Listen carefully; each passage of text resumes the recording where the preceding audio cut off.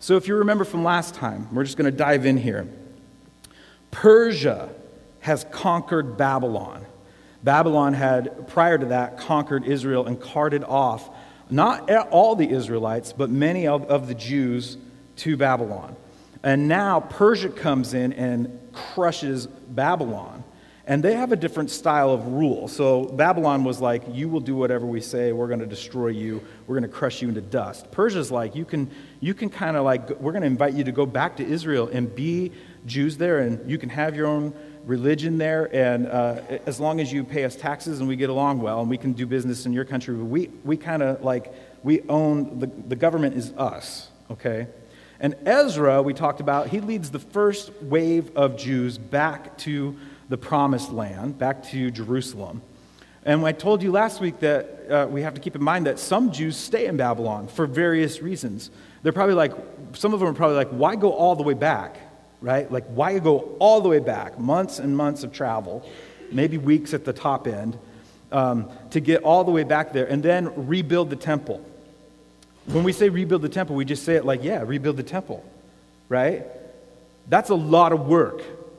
There are no construction crews. There are no big dump trucks. There are no bulldozers. There's nothing like that, right? It's all by hand.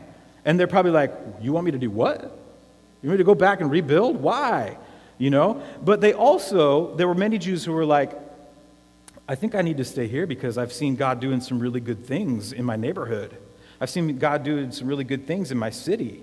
And I think God's calling me to stay here and do some good work and share who God is with these people that we've been with for a long time.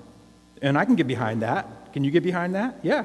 That's what we're all about. And so there was probably some people who stayed, there were a bunch that actually stayed there, and that's the story of Esther. Her uncle and her, Mordecai, and a bunch of other Jews are in that group that stayed there, okay? So they were devout Jews, and they could serve God well by staying in Babylon. Around the same time, we have this guy named Nehemiah, and he's the main central story of, main central figure of the story we're in today.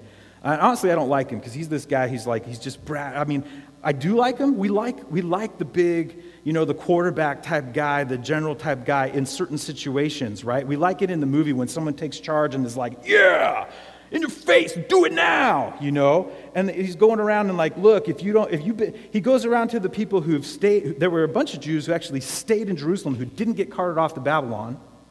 And he's like, you guys are sellouts. You're sellouts. You've been sitting here you didn't get carted off into slavery.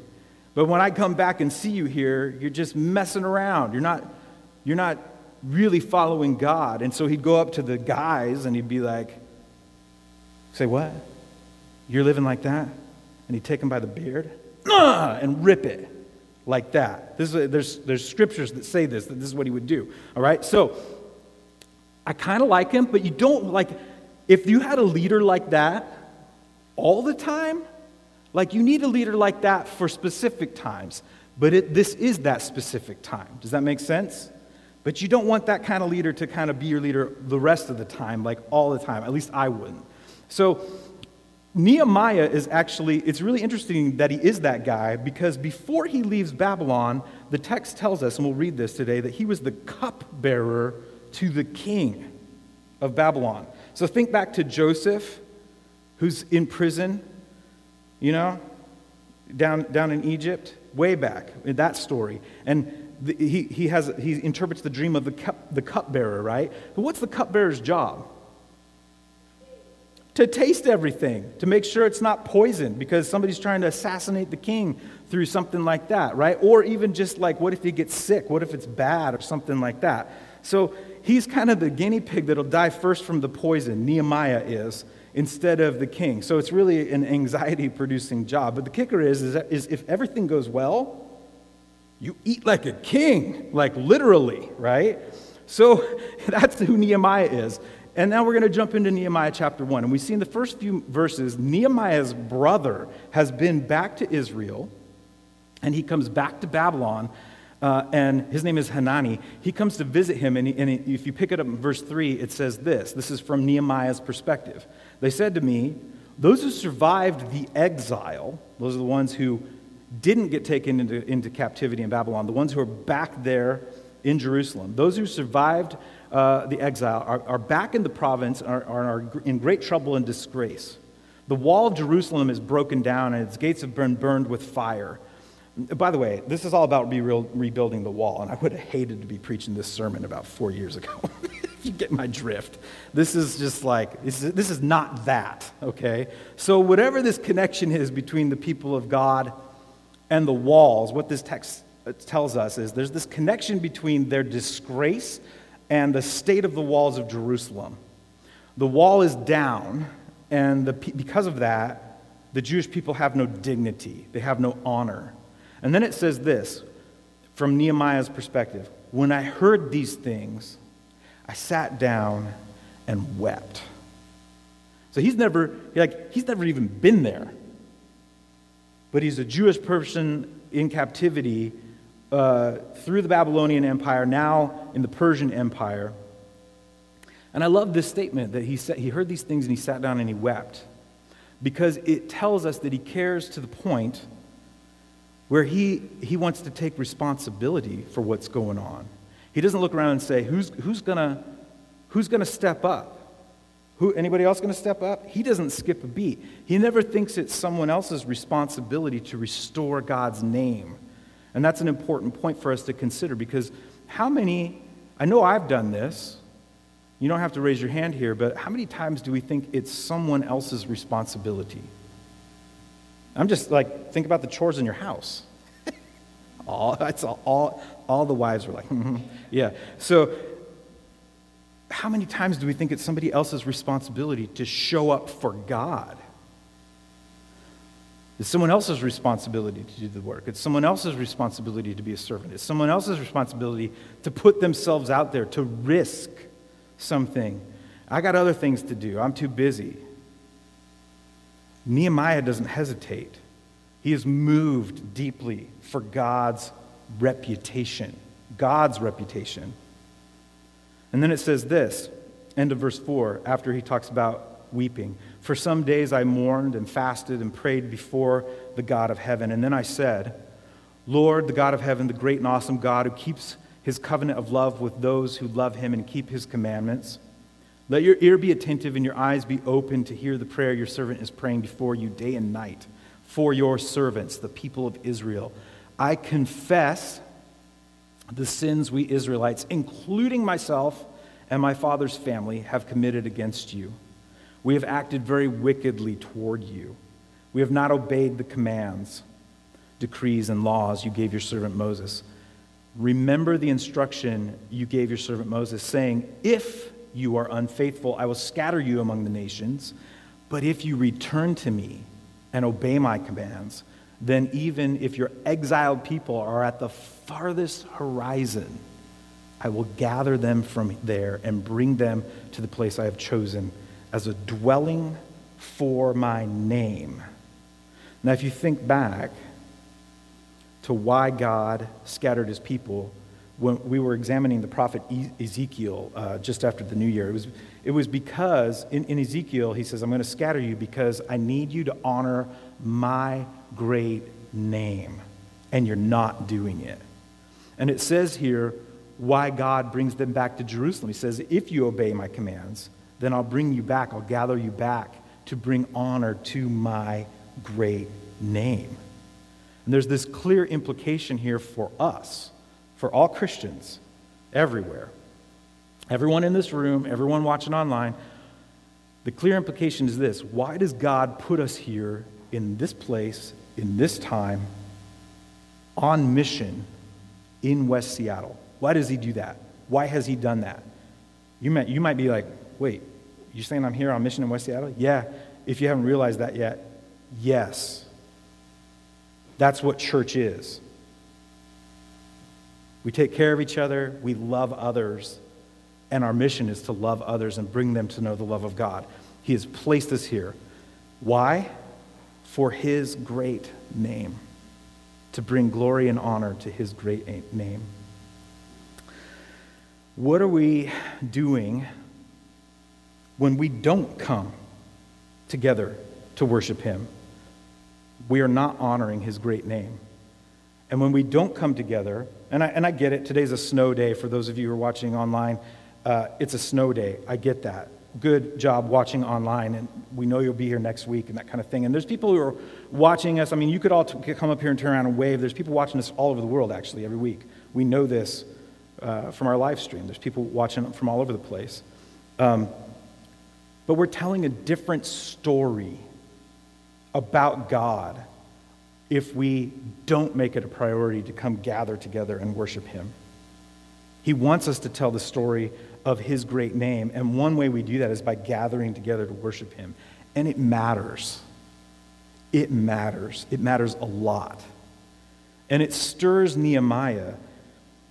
The wall has to be rebuilt, not to protect the people, first and foremost, but because of what? God's great name. It's his city. It's where he dwells. And so Nehemiah has this unrelenting, never say die, just this attitude with a singular focus. This is who he is. So in every sermon, I don't know how many of you have heard a lot of sermons about Nehemiah, but every one that I've heard about Nehemiah, the sermon is always about leadership.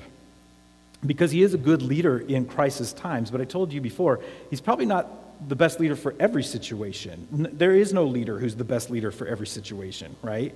But he's always yelling in people's faces, and I don't know how much I could take of that. But every once in a while, when we're trying to build stuff up as a people, as a church, as a group of people who follow the way of Jesus, when we're starting new ministries and we're calling for more backup, like in our youth and children's ministries because they're growing, we're calling for more backup. When we're doing new stuff, when we're experimenting as a church, and it's a bit scary because we don't always know how it'll turn out or what God's going to ask of us. And sometimes it may seem exhausting. Is that the right word? Like you don't want to start, you don't want to jump in because you're like, that sounds like a lot of work. You know, it may seem exhausting. Like I've worked out, you want me to come for 3 hours and work with youth, you know, on a Tuesday night? Yeah. We made dinner for you. We got rid of that obstacle. Like you just show up, have dinner, be present with youth and care for them. But we go, that sounds exhausting. It's at those times that we need to go back and read Nehemiah. It's good for us to go back and look at Nehemiah and remember that we do what we do as Christians, not to build up our own empires, not to make our own story about us more significant. We do it for God's great name. We do it for his great name. So let's read on. Verse 10, they are your servants and your people, whom you have redeemed by your great strength and your mighty hand. Lord, let your ear be attentive to the prayer of this your servant and to the prayer of your servants who delight in revering your name. Give your servant success today by granting him favor in the presence of this man. I was cupbearer to the king. I was cupbearer to the king. So here's what he does. He says, King, I understand that my job is very significant to you. If you don't do this job right, you could die. But you are not important enough to me to want to stay here. So there. You know? I want to go home and build this wall. How do you think that made the most powerful man in the world at that time feel? So I can imagine this prayer that he's praying here in verse 10 to God. Lord, I'm going to go ask this of the king, and if it backfires, it could go really bad for me. It could go really bad for me. But God grants him favor, and the king sends him home. And so Nehemiah gets home. He gets back to Jerusalem, and he makes some friends. He's got these buddies, and they walk around the city at night. He takes them like on a little field trip. He's like, yo, let's go cruise at night. And the text says he's the only guy with a horse. Like nobody else has a horse. So he's up on the horse, and they're all like, you know, Monty Python on the Holy Grail, you know, behind him type of thing. And they're going around the city at night, and they see that the wall is in ruins. Remember, he's asked the king of Persia, can I go back and do this and rebuild the wall? And this is the really interesting thing. He pulls this not so subtle bait and switch. He wants these guys to buy into his plan to rebuild the wall. And he says, guys, I got a great idea. As they're out there in the middle of the night and it's all in ruins, let's rebuild the wall. Let's do it. And they're like, yeah, let's do it. Even though he acts like this was this spontaneous idea, we know that the whole reason that he walked halfway around the world was to do this. He had one reason to come back, one focus to come back all along, to restore the greatness of God's name by rebuilding this wall, getting things back on track. So he starts to build, and word starts getting around amongst all the tribes of remaining Jews, the ones who survived the exile, is the way the text puts it, the ones who stayed there in Israel and Judah, who never left. They have now intermingled. That's a fancy word for they got married to these other tribes that they used to fight with, right? And these tribes, the people who are there, they start to get mad at what Nehemiah is doing. And just an aside here for a moment, these Jews that were left in Israel and Judah, the ones who intermarried, their descendants are later called Samaritans. These are the ones who came before, and their descendants are in the New Testament are called Samaritans. Okay? So just keep that in your theological back pocket for later. Because this starts with Nehemiah calling these people who've intermarried, he calls them sellouts. He keeps going around calling them, you guys are sellouts. You haven't honored God by the way you're living. And so this is why by the time you get to the stories of Jesus, Samaritans are like these second-class citizens to most of the Jews, and they treat them horribly. And they would even, the way my Bible professor used to say it to me was, it would be like if you were down in Judah and you wanted to go up to Israel, or the other way around, and there was this whole area that was populated with Samaritans. It'd be like holy people are in Washington and holy people are down in California, and we won't even go through Oregon to go visit our family down there. We just go all the way around. That's how they treated the Samaritans. So these specific guys, they really don't like Nehemiah's rebuilding project. And you can pick it up in Nehemiah chapter 4 if you read that. I'm going to summarize it for you here. But one of them's name is Sanballat, and he is the head of the Samaritan army. And Tobias is an Ammonite. That's one of the tribes we looked at in our talk about Ruth. God specifically said, don't intermarry with the Moabites and the Ammonites. Don't do it. And all the people that are giving the nation of Israel trouble during this time period, they are all connected to these earlier stories that we've covered and the interactions that are in Israel's past. So Nehemiah recognizes that these guys don't like it, and the people become afraid. And he says, we're not going halfway anymore. We're not going to go halfway like all you guys out there who are sellouts. We are going to obey God. We're going to build this thing. He's basically like this. How many of you guys remember this clip from Forrest Gump? I don't know if that'll show up here or not, but yeah, you remember this? Where he's like, yes, Drill Sergeant! Yes, Drill Sergeant! That's Nehemiah. Yes, Drill Sergeant! There's a lot of other words in there. That's why there's no audio. Okay? So he's like, nothing is halfway. Nothing is halfway for Nehemiah. He is Forrest Gump's drill sergeant in the army. So Sanballat and Tobias are suspicious and upset, and this is just speculation here, but I think they're suspicious and upset, and they're starting to get afraid because I think they remember that their people groups that they came from in earlier history, they were on the losing side. When Israel was unified and obeying God, these other guys lost. When Israel was unified and obeying God, these other guys lost. And so Sanballat and Tobias, they start talking a bunch of schmack. They're basically like, they're like, you guys can keep working on that wall if you want, but anytime you stop, we're just going to come in and ruin what you worked on all day. It's easier to tear it down than to build it up. We can come in there and tell you anytime we want to who's the boss around here. That's the way they act, okay? And eventually, they start to threaten to attack. And the Israelites get scared, but Nehemiah, he's this leader. He's like Forrest Gump's drill sergeant. He's like, nuh-uh. You're gonna have you're going to have your trowel in one hand and a sword in the other. That's how we're going to build this wall. And for all of you who are working on it, you're going to have a trowel in one hand and a sword in the other, and we're going to have some guys standing guard right behind you as well. Build this wall. Get it done. We're not going to stop for anything.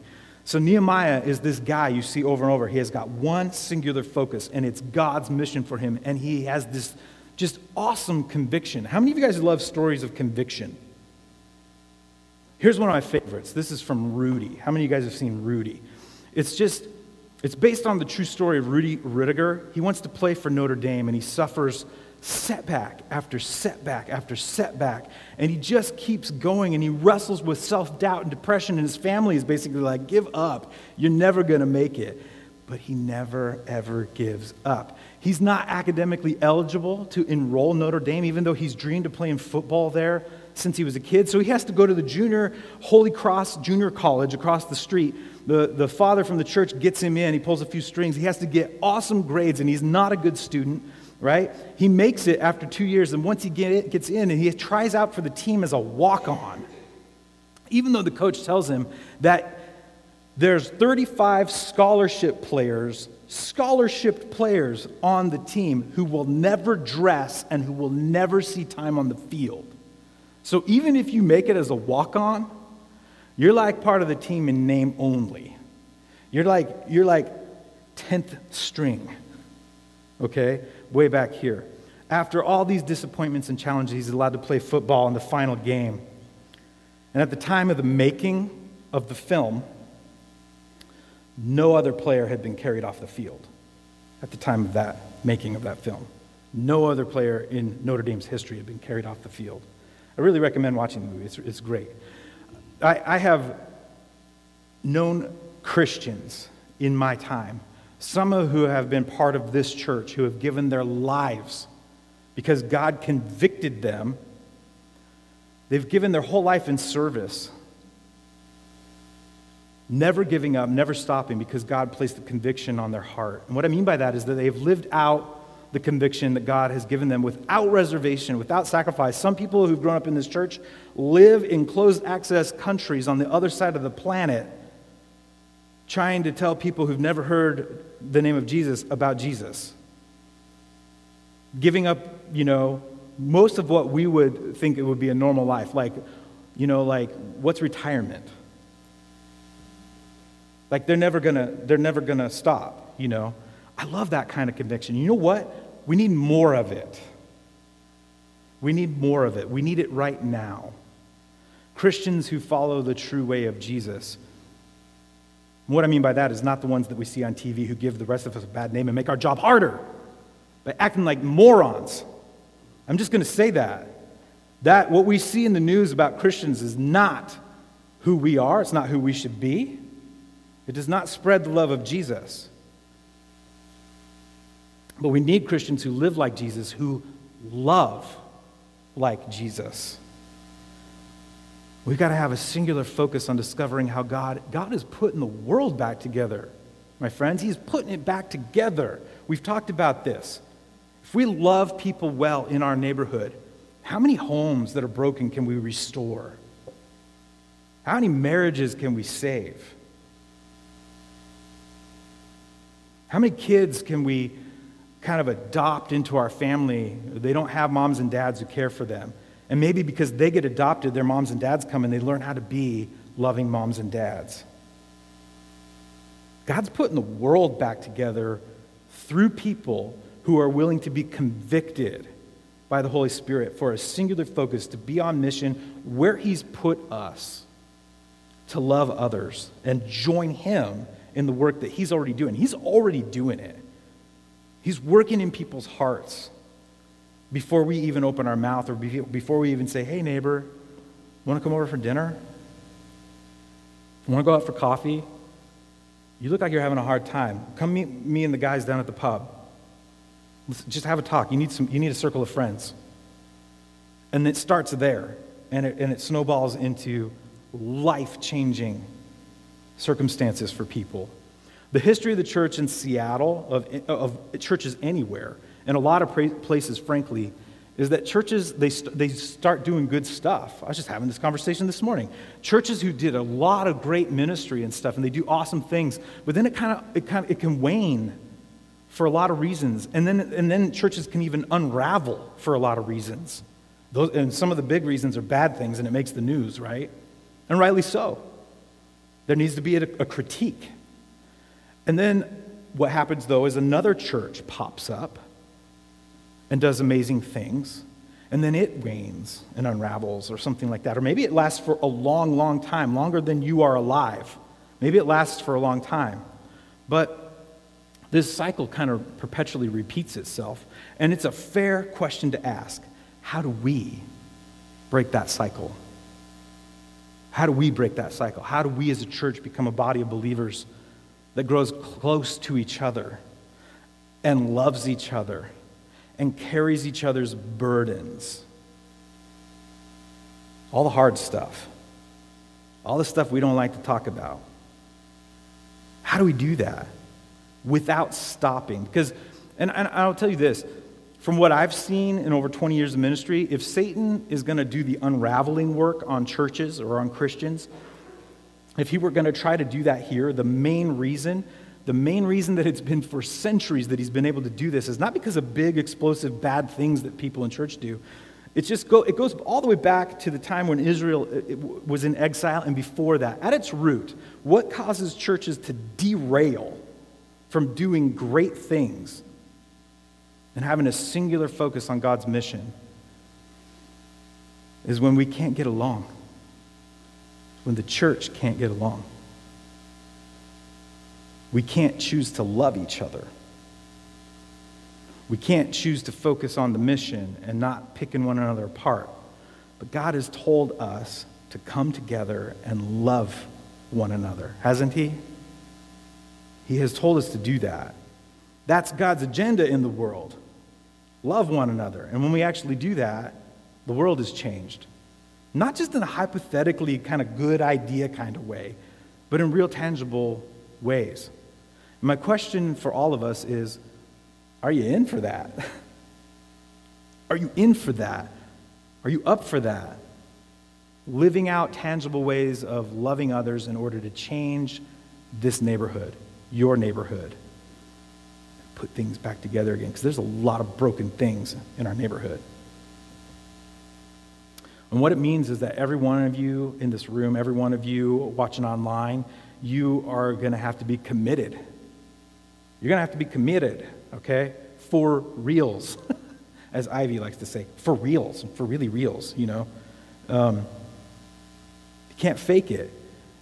To actually love actual people, people who can actually hurt you.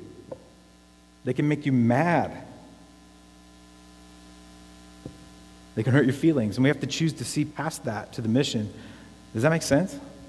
Even though we have emotional baggage from being hurt in the past, it gets hard, it gets scary. But God still lays that conviction on our heart to love each other and to love others. And we don't want to lose sight of God's agenda for the church.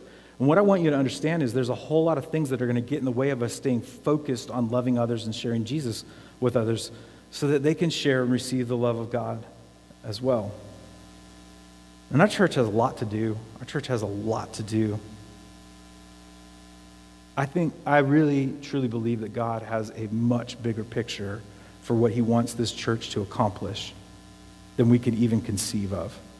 But it's never going to happen if we let circumstances or fear or lack of conviction get in the way.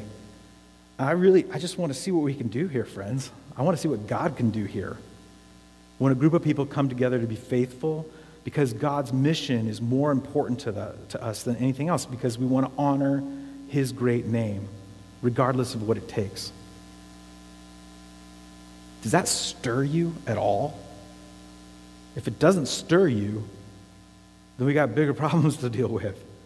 But if that stirs you, I think God could be up to something here in West Seattle that hasn't ever happened before. A church that's not just a cultural place that people like to be a part of, because that's how churches can get down. That's one of the ways they can wane. Well, this is just what we do. This is just the culture we engage in, right? We just go to church and I just want to be there with people, but I don't really want to do anything else other than be a part of it. But what about a church of people who are on fire for God? They love him, and they know that he loves us, and that loving people well means putting aside differences and becoming a family on mission. We're on the same team, for real. That should stir you. I don't even want to ask this, but I guess I will. Are you in for that? Because I want to assume that you are. But I'm going to ask, amen, yeah. Are you in? And here's what it means. It means it's time to stop being scared. It's time to stop being nitpicky about what you don't like or like at church, or who you don't like or like at church, because that happens. Because if it's a family, what's going to happen, right? It's time to stop being fickle with when you show up to take part in the life of the church.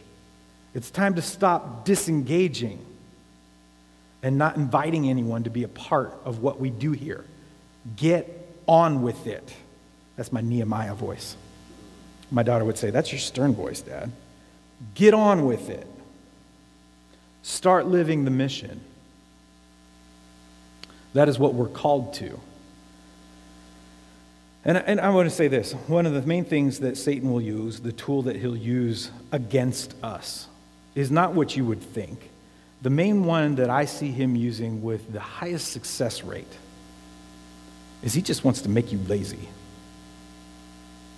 He just wants to make you lazy. He just wants to make you complacent. Because when, you can be lazy and feel like you're doing the right thing still. It feels like I believe the right stuff. And I've said this before, actions speak louder than words. Your faith is real when we can see it. Who cares what you believe in your head? I want to see it. You can live up here all day long in the way you think. Satan wants to make us lazy. It feels like you believe the right stuff, but you're actually not doing anything. And that, too, is compromise. That's compromise. So what happens when they're done building this wall? They get everybody together, and Ezra reads from the scriptures, and they worship, and they cry, because they realize how, when it's finally, they've been living there for generations with the walls torn down, and when they complete it, they cry because they're like, oh my gosh, we have so compromised in our lives. We can't believe that we let ourselves slip that far. And what Nehemiah has called them back to has been something so profound to them that they are now in tears. And Ezra and Nehemiah, they get up and they say to the people, don't cry today because today is sacred to the Lord. Go home and celebrate that you've done this, because what you have accomplished is of godly proportions. Not human proportions, but godly proportions.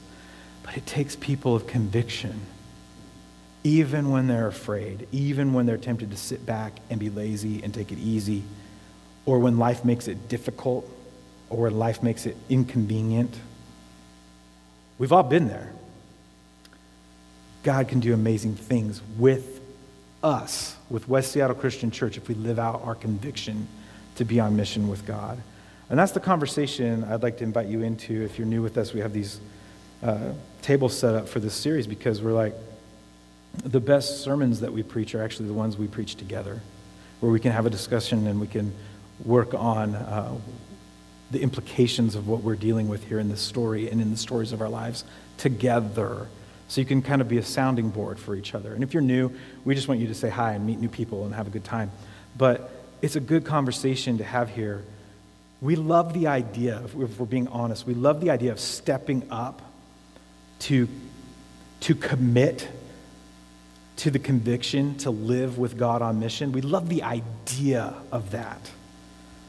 But rearranging and reordering our lives so that we can be a part of that, that's a totally different thing. That's a totally different thing. And the question is, are you going to actually do that? Are you going to actually do that? Are you going to actually reorder your life to be on mission with God?